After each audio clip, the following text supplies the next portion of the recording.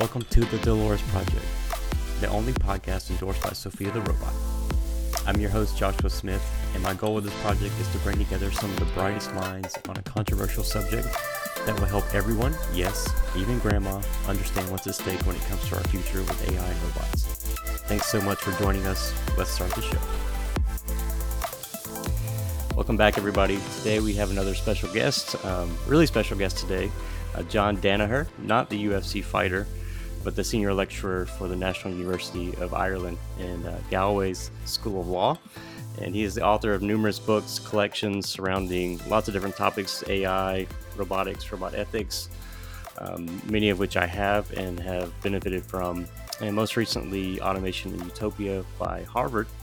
And it's also a fascinating study as well. So, John, welcome to the show. All right, thanks for inviting me, Josh, and thanks for the opportunity to participate in this conversation. You have a lot of great guests so far, so I hope I can live up to your billing as being a very special guest. So we'll see. Yes, very special guest. But yeah, John, tell us a little bit about who you are outside of pedigree and all those things. What are some hobbies that you have?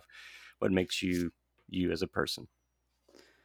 Yeah, I mean, that's a difficult question to answer. I suppose I'm not prone to biographying my own life or trying to think about it as a neat little soundbite that I can share with people. Mm-hmm. I'm Irish. I kind of live in Ireland. I live in a rural part of Ireland. Um, you mentioned, and this is not pedigree, but this is maybe kind of interesting, is that you mentioned I teach in a school of law, and my background is in law and kind of legal studies. I still teach things like contract law and banking law, but I suppose most of my kind of professional interests are in philosophy and ethics of technology. But I would also consider myself to have a much broader range of philosophical interests. So philosophical reasoning and writing and inquiry is a major part of my life, and I would consider it to be kind of a hobby of sorts. So I write a blog called Philosophical Disquisitions, which I've written for well over a decade now, and where I explore things that I'm interested in that aren't necessarily linked to my research. So, I read a lot. I have written in the past couple of years a lot about my personal life, things that I go through, and the way in which I kind of reason through them philosophically. So, the death of my sister a few years ago, I wrote a lot about that, about grief, different philosophical perspectives on grief. I've written about, regret in life, the sense of failure in life. These are all negative things. I've also more recently then written about, becoming a parent and philosophical perspectives on parent-child relationships and how valuable they are. So, I think of myself as somebody who pursues a kind of philosophical mindset on the world in general, and I've always had that kind of instinct, and I've just been fortunate enough to somehow connect that with my career in academia. In terms of hobbies, nothing too exciting there. Music, do some sports, running and cycling and things like that. I'm kind of into astronomy and chess and things like that. So fairly typical interests, I suppose. Yeah, absolutely. And you've written a little bit too on religious perspectives recently in your blog. That was pretty interesting about like demystifying different aspects of religious reasoning. If I believe, like I had a chance to glance through it, but I didn't really get to go in depth. It was really interesting though. Yeah, I mean, this is probably a point of considerable difference between the two of us. A lot of my initial writing in philosophy and things I wrote in my blog were based on philosophy of religion, and I've written a few kind of professional papers on this, mainly on moral philosophy and religion, that kind of meta ethics and religious views.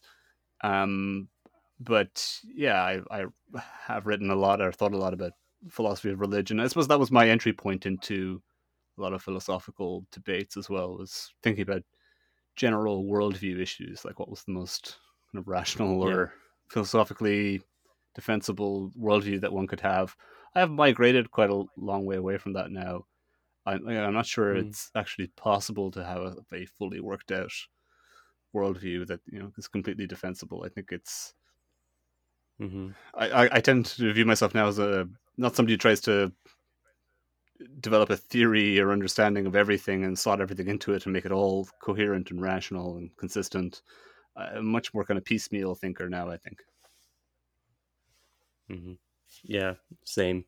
And for me, it was kind of the opposite route to this discussion. Is I also study worldview and philosophy of science, and but we come at it from a different perspective, from the religious side of it.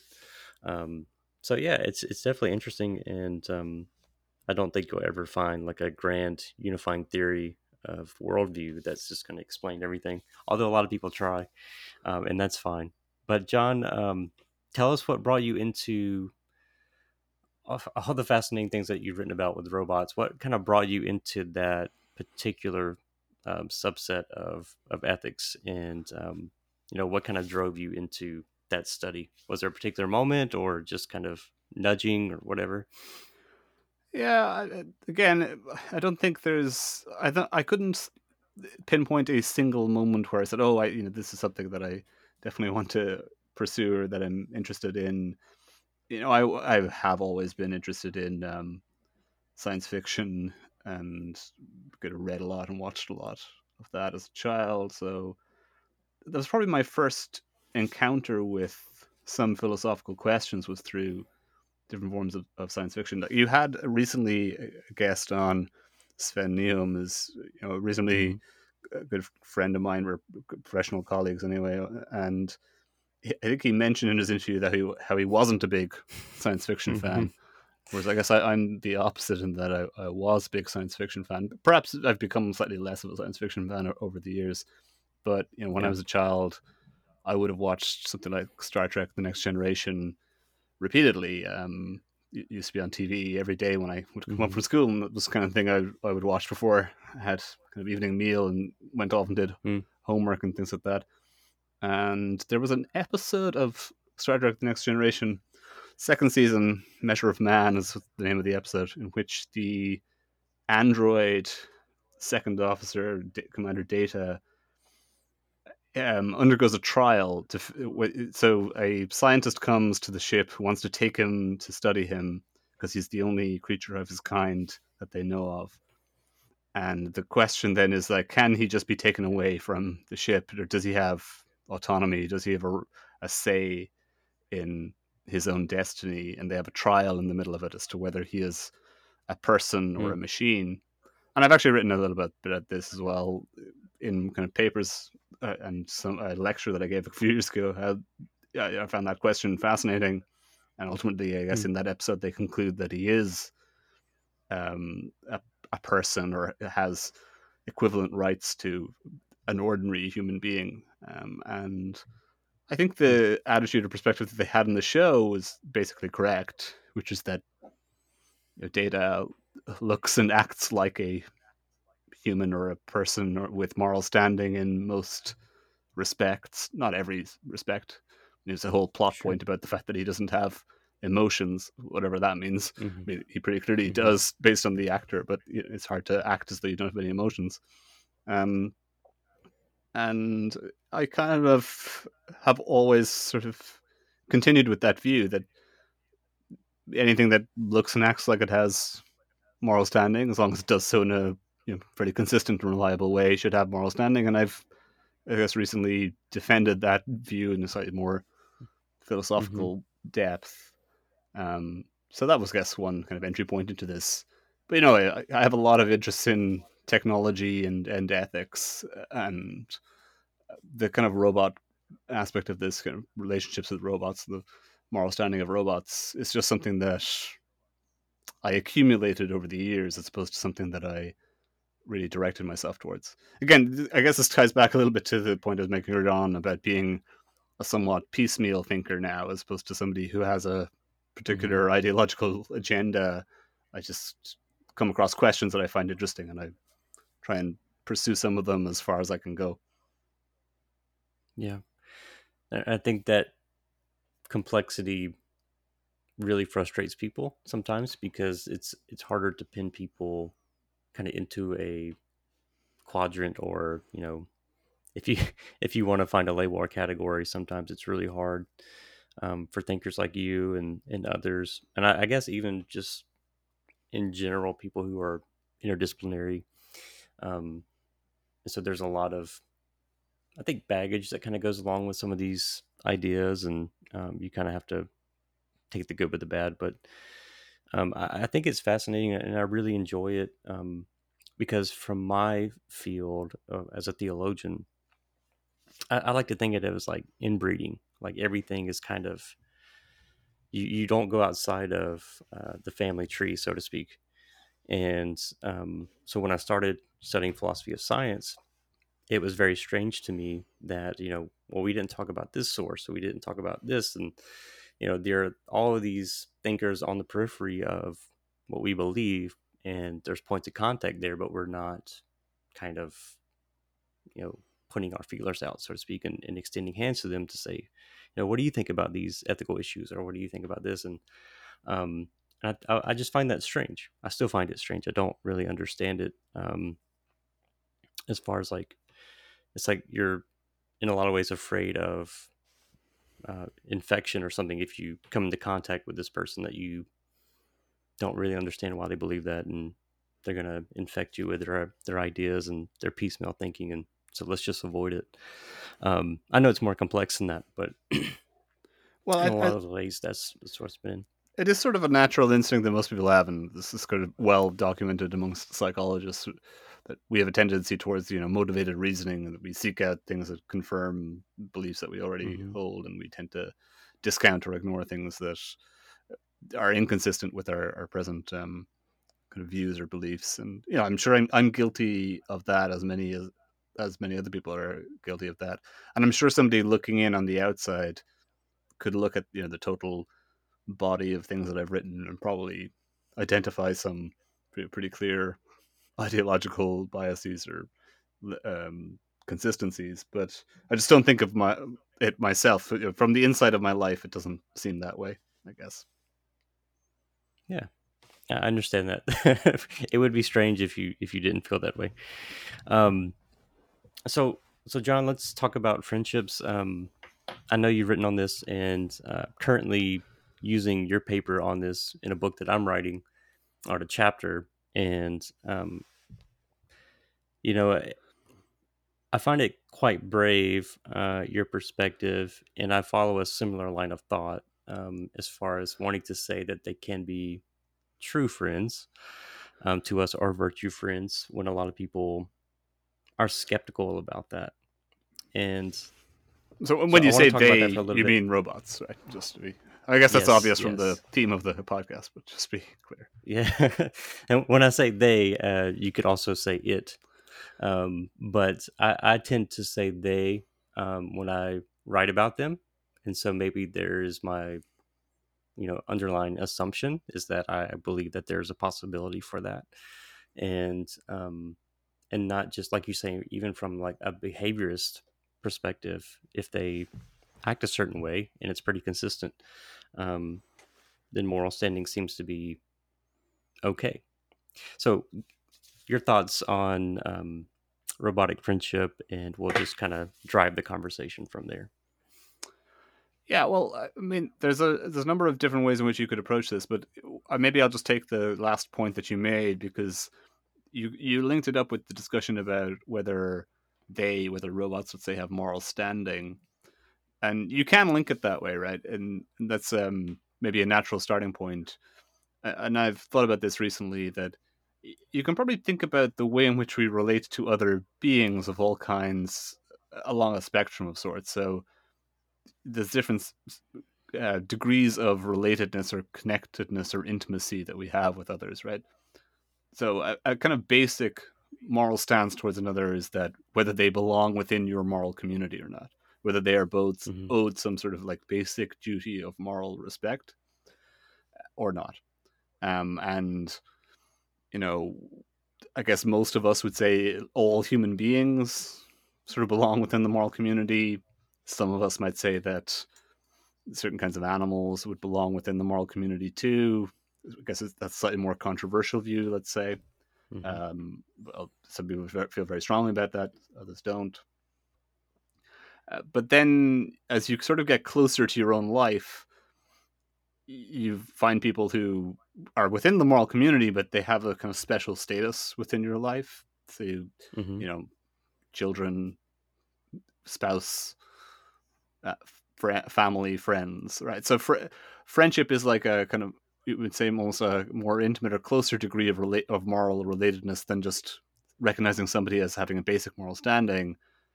Whereas Hmm. recognizing someone as a friend seems, at least on the face of it, like it's a step up from just basic moral standing.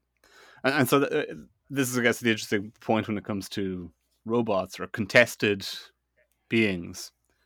We can recognize them as having a basic moral standing, and there's lots of controversy over whether a robots or an artificial entity could ever have that property or quality.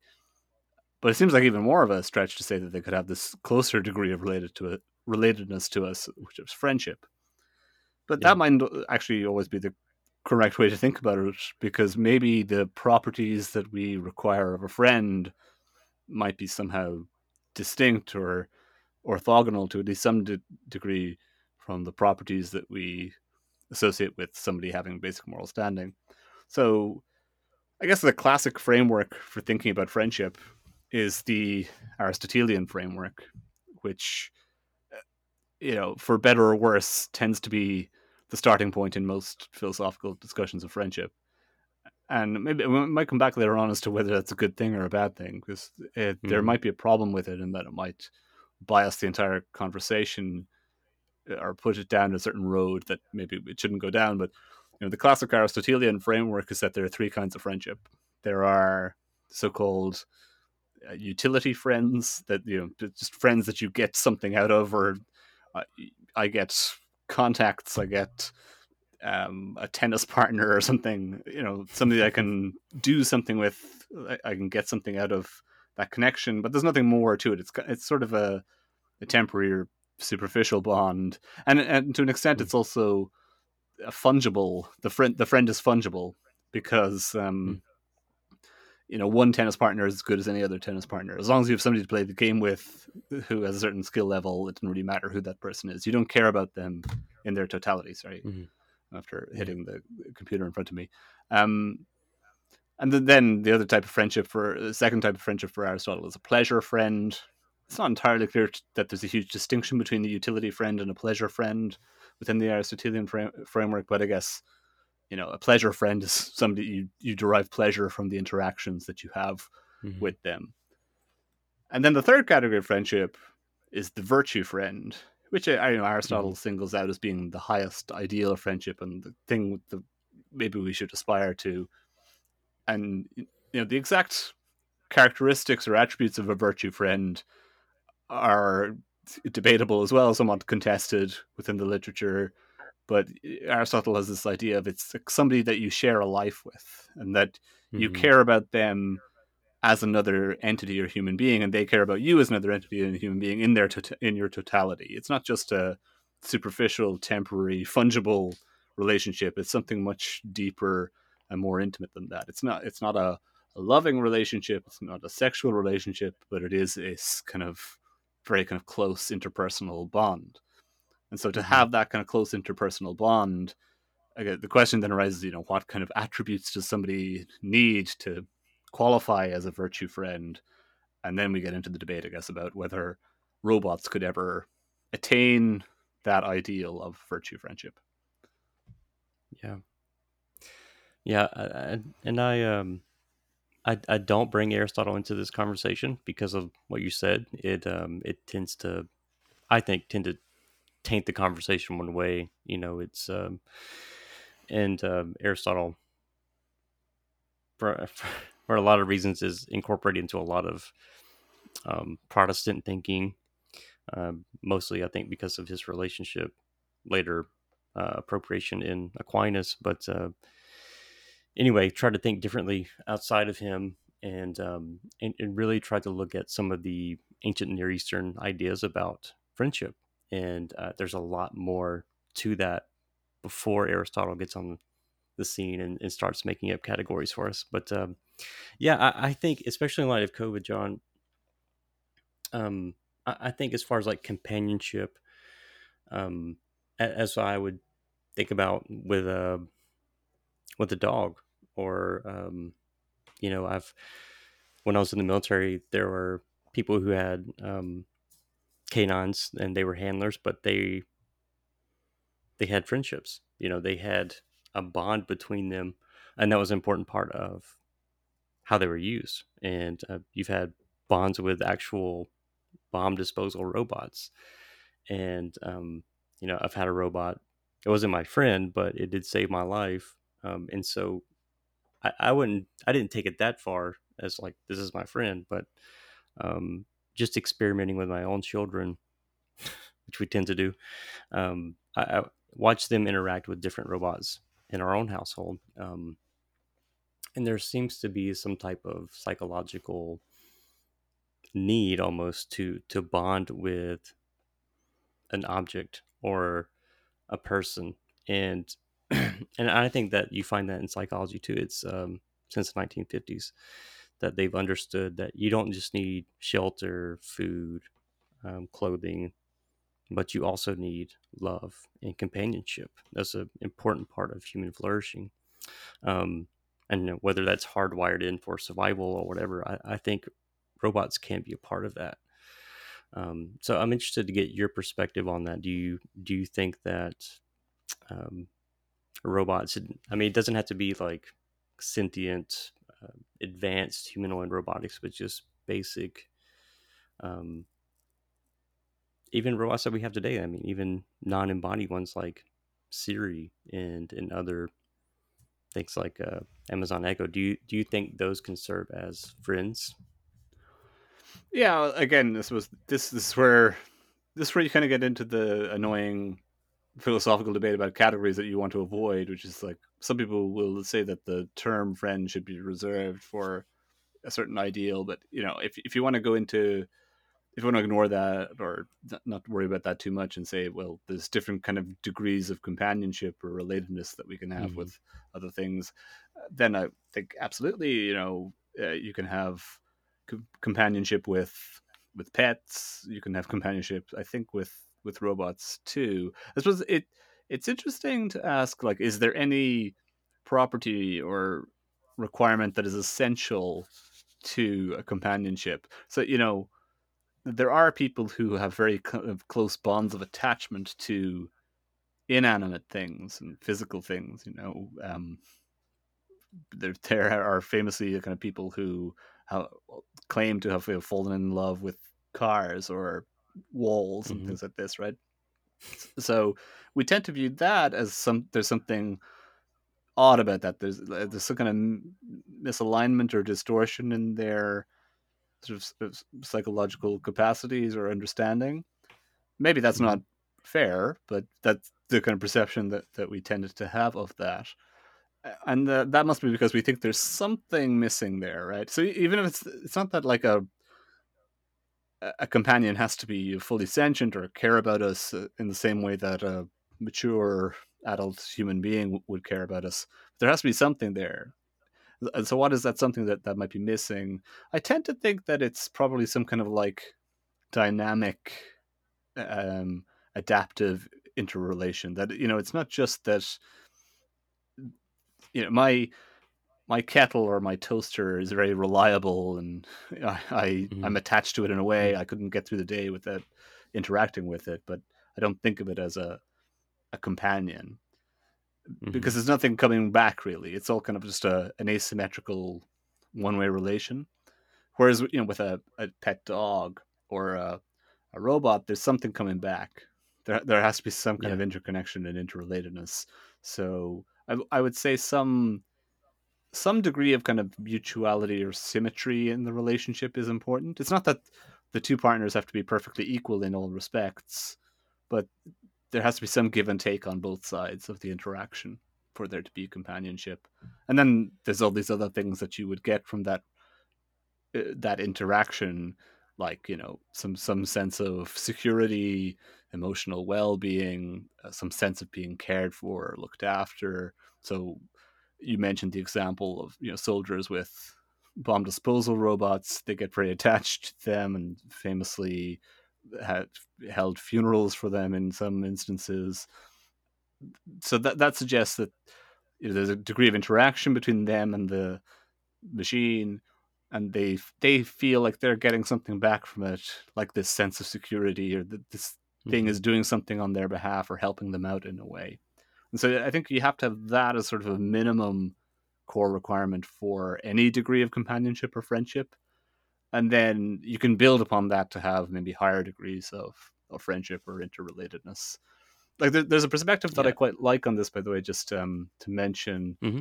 from a philosopher called Helen Ryland, who I recently interviewed myself because I do a podcast of my own, and she has developed this framework on degrees of friendship, kind of going beyond the Aristotelian paradigm and looking at kind of many different properties or requirements or things that we associate with friendship. Um, and I think that's kind of a more useful way of thinking about it than maybe this kind of strict Aristotelian set of categories. That we could think about these different degrees with kind of a minimum core, and then you build on all these extra attributes. So yeah, I mean, to answer your question in a shorter way, I think we can get some of those things from present day robots, some that kind of interaction and companionship that we're looking for, that is a psychological need.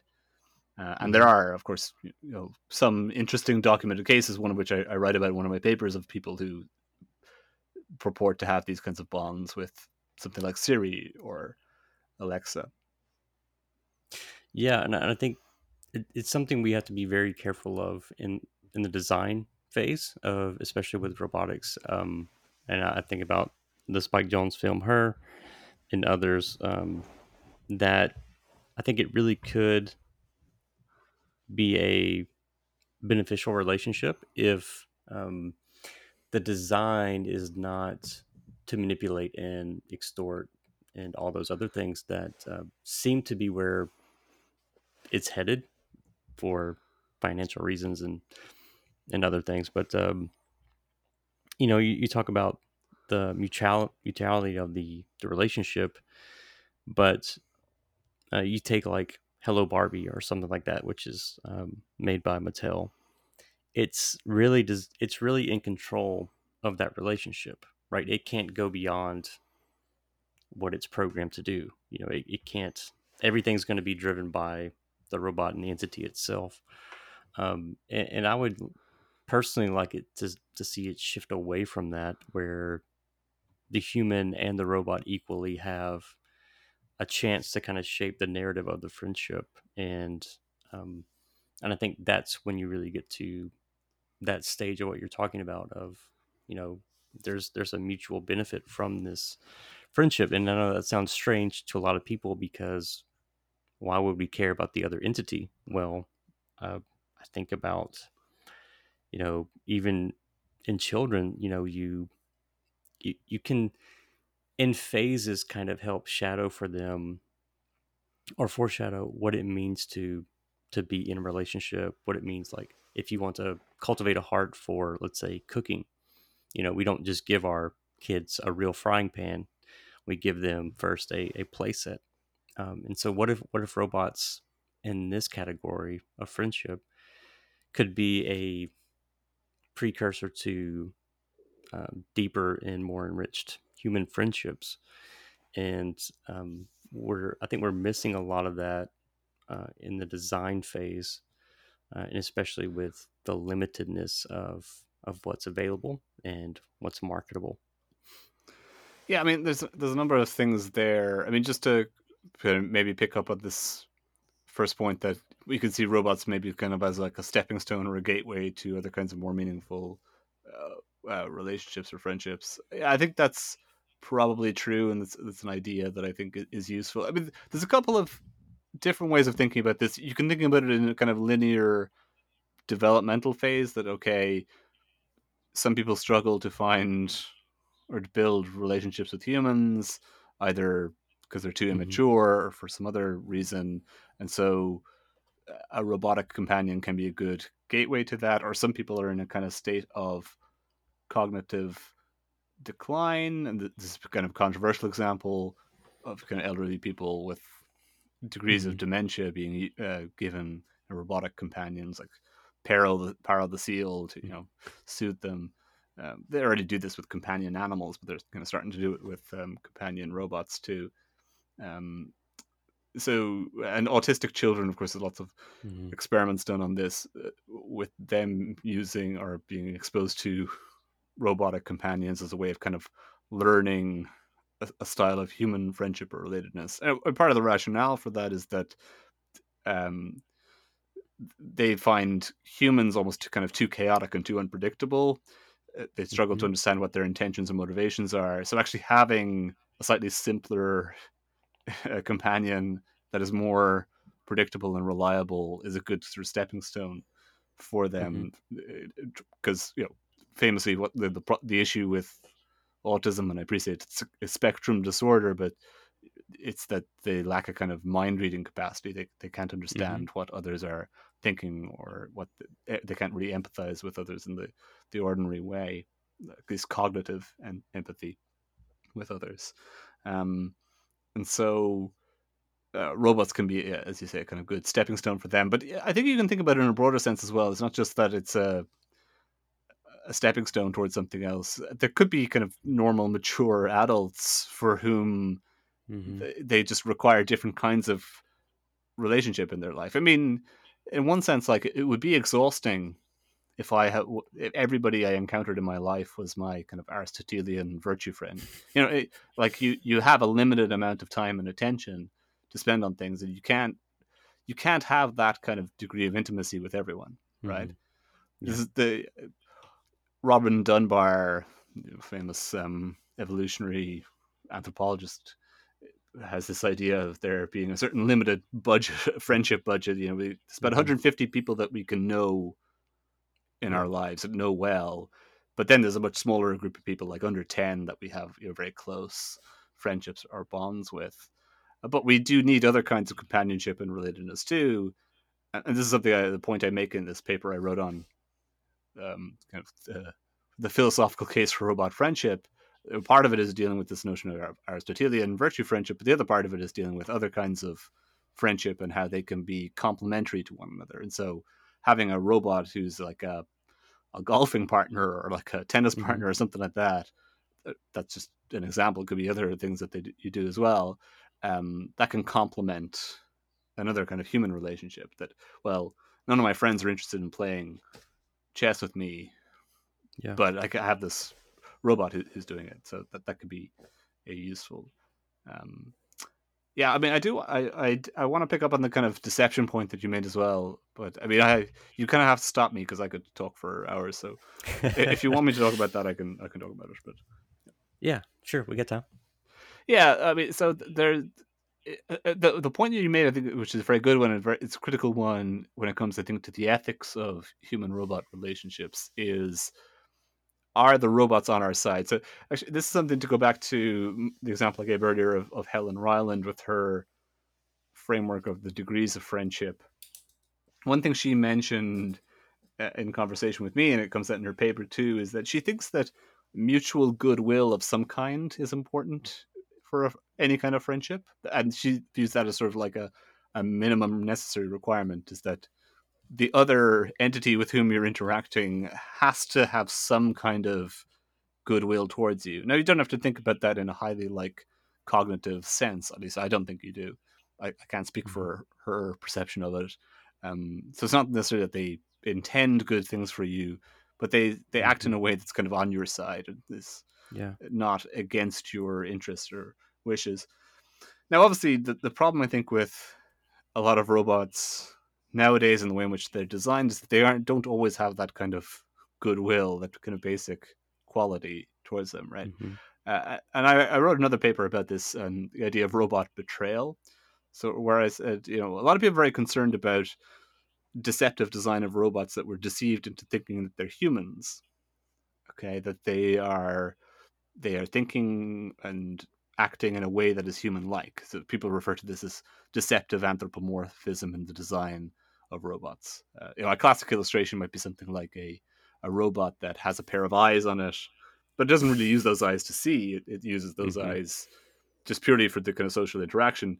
It has like hidden video cameras or something elsewhere that are actually recording and seeing the interactions that it has with you.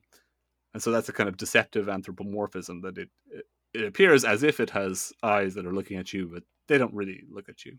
Mm-hmm. But I think there's a subtle kind of conceptual confusion between anthropomorphic design and betrayal.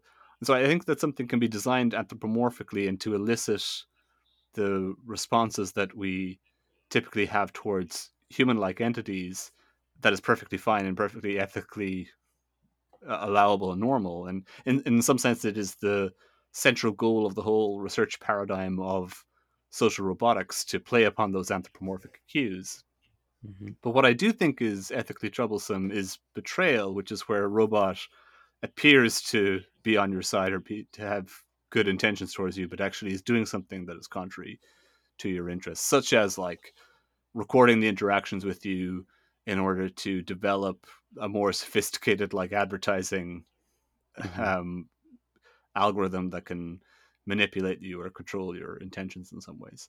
Yeah. That seems to be the more important thing. But the only thing I would say about that is that you got to bear in mind that in all human relationships, there's Yep. always a risk of betrayal, Yep. right? And like I'm sure all of us have encountered times when our friends haven't always acted, people that we call our friends haven't always acted with our best, or with the best intentions towards us, or with our best interests in mind, Mm-hmm. or we have suspected them of not doing so, and so it's Yeah. kind of like an almost ineliminable feature of relationships or intimate relationships with people is that there's always this risk of betrayal that we have to factor into them. Yeah. And I think too, you could also say like, I don't agree with. I think some of that is intentionally designed. Just going back to the Hello Barbie thing, um, which if my child has to or has to have parent consent for privacy issues, I think that in itself is not a good sign because they store the conversations on their website, and then um, it actually sends an email to the parent saying that hey, we noticed that your kid is interested in these things and you might want to buy them. That's literally what the service does. And so I would be more interested in a closed system, is where maybe just the parent and one other person or whatever is allowed into that circle. Now the parents do have access to the conversations with Hello Barbie, but I don't have one. I've just been researching it. That's why I know so much about it. um, but I think it's interesting. And but like you're saying, betrayal is a part of human relationships, and so if they're going to mirror a human like interaction, then betrayal, just harmful malicious deception is also a possibility. And so for me, I'm like, why would we put expectations upon this completely different entity that we wouldn't put on a human? We know we're not going to say, I'm not going to be your friend, your true friend, unless you promise, sign this consent, whatever, that you're not going to betray me. We don't do that in our human friendships. So why would we do that with a robotic friend, or artificial friend? And I think you will see in the future deep emotional attachments to these artifacts. Um, but they could be some of the best friends that we've ever had. I mean, if you think about it, if the entity is solely interested in your hobbies and your well-being, um, that will be the best friend you've ever had. And it can do the dishes, and it can do all these other things. um, that will be a deep psychological impact upon somebody to lose that entity. And I'm a pastor. I have people say, hey, can you pray for my dog? Can you pray for these things? And I used to think that was really silly. Like, am I going to pray for your dog? But I see the deep psychological impact that it has upon them, and and so yeah, I do it now, and I think robots will get there eventually. As soon as the market finds a way to not have things like Cosmo and by Anki and others that they're just too expensive and they don't have enough utility to justify spending $100 to $300 for this toy that really doesn't. It's not as human like as they said it would be. But I think once we cross that threshold, artificial friends will be a reality. And I think, especially in light of COVID, it might be a necessity.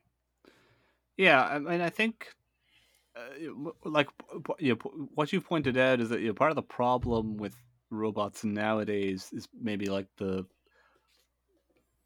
kind of economics of them, or even the political economy behind them, right? So, are they being created by commercial enterprises? Whether they want to find some sort of like commercial angle on that, how are they going to make money? And there are issues with the business model that we find in many domains of life nowadays, and the kind of centrality of advertising and the blurry line between advertising and manipulation that there is. So, like anything that's somehow reliant on constantly getting you to purchase something, or to purchase related goods and services, like whoever it is with Barbie, like Mattel, is it, who own Mm-hmm. Barbie? That they don't just want you to buy the doll once; they want you to buy a range of kind of accessories or other Mm-hmm. products on an ongoing basis, and so they want to maintain that relationship. So they always have that other kind of agenda there, and so they're like the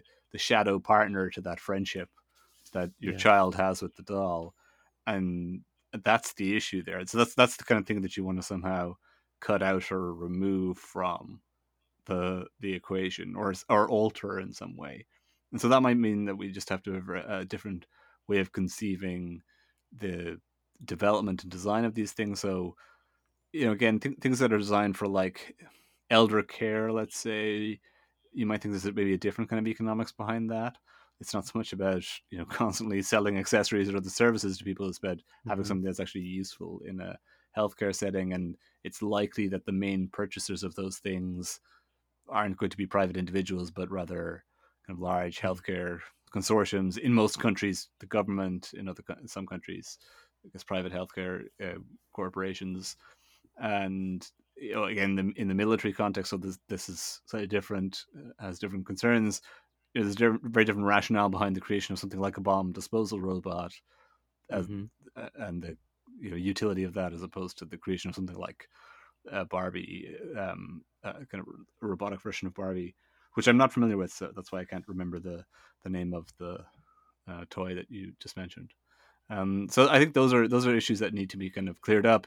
Regulation might have some role to play in this as well, around kind of designing the settings for these devices, or what's acceptable or permissible for them. The thing I will say, though, and I do believe this reasonably strongly, is that the desire to create more and more human-like artificial entities isn't something that's going to go away, and I think we're going to kind of keep doing it. No matter what people like me say, or people who have a very different view to me within the kind of robot ethics literature, who are very critical of the idea.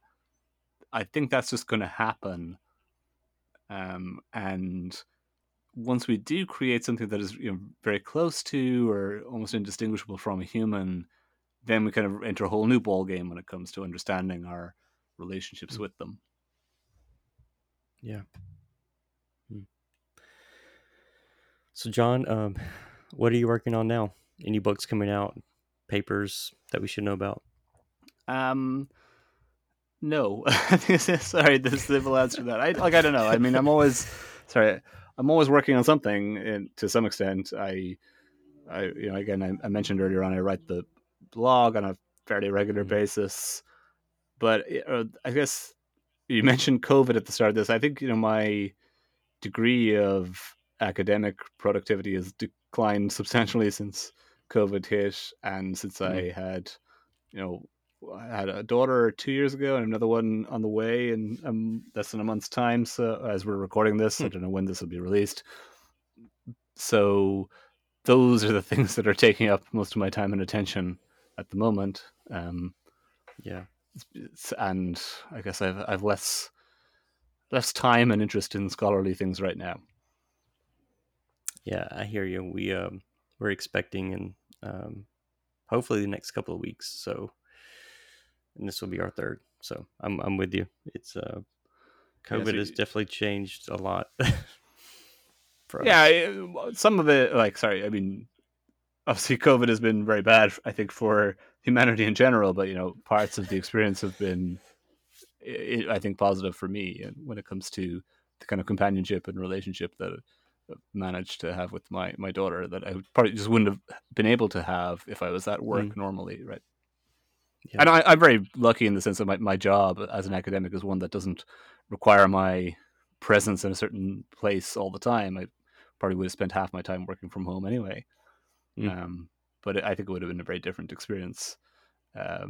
Or my first 2 years of fatherhood, let's say, would have been very different if I had been regularly traveling to a workplace. So I am grateful mm, for that opportunity. for sure. Yeah, that's important times, and it flies by so quick. We have a 6 year old, and it's just like you're too tall. It's like it's strange, Can't pick you up and they anymore just that keep easily. growing. Yeah.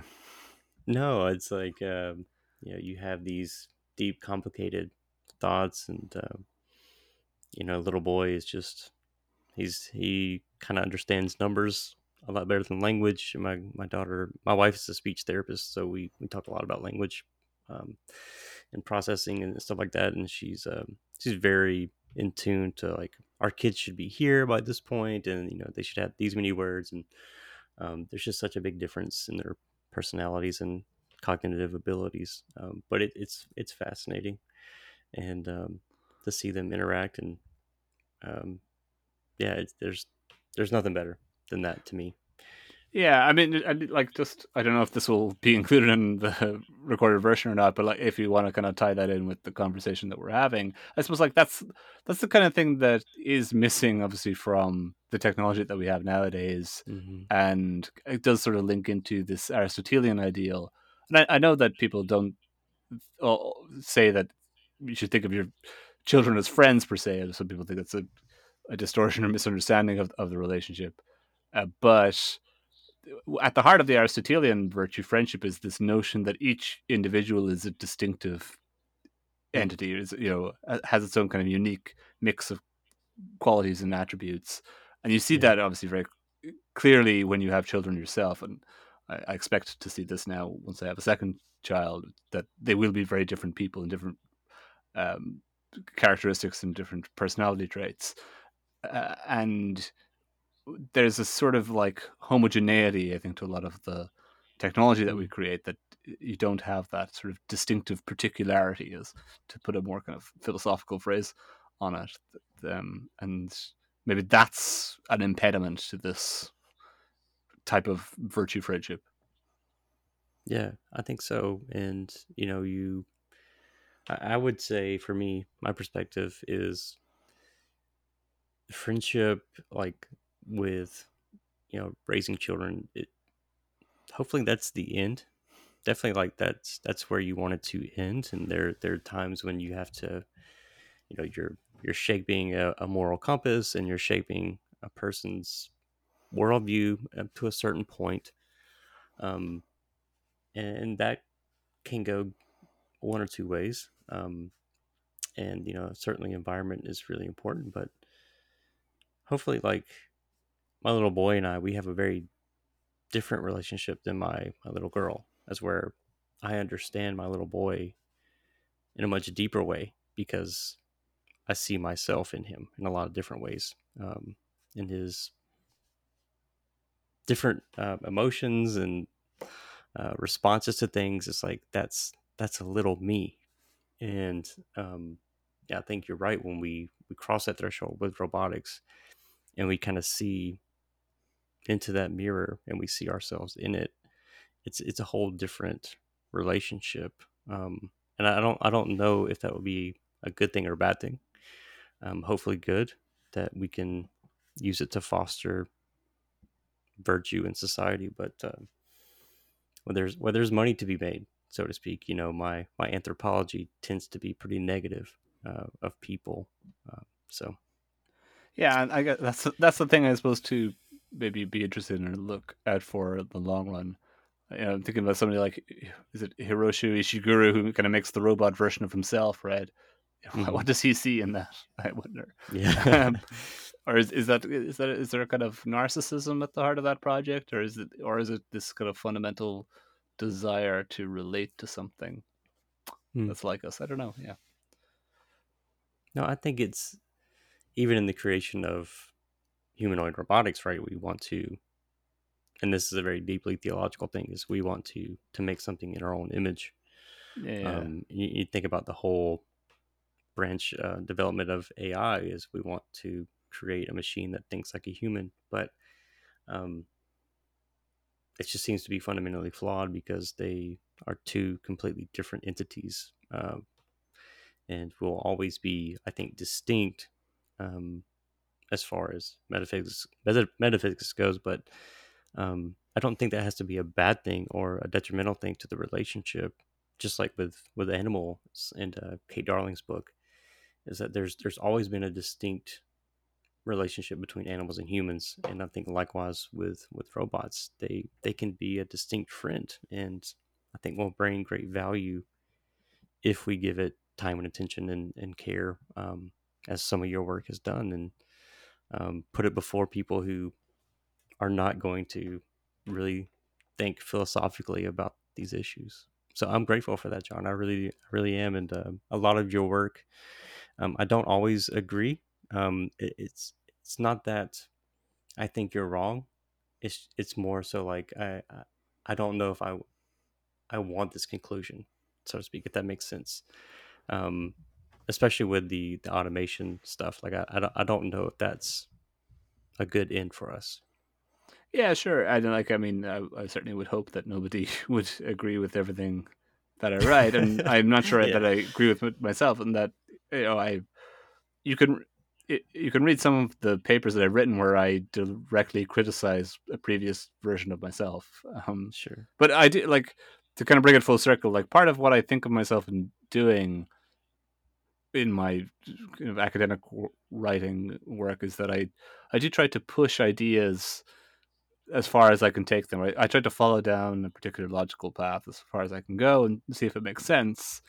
And sometimes I might retreat back that path myself. I might say, well, I Yeah, think I used to have that idea. I think it's actually wrong to some extent now.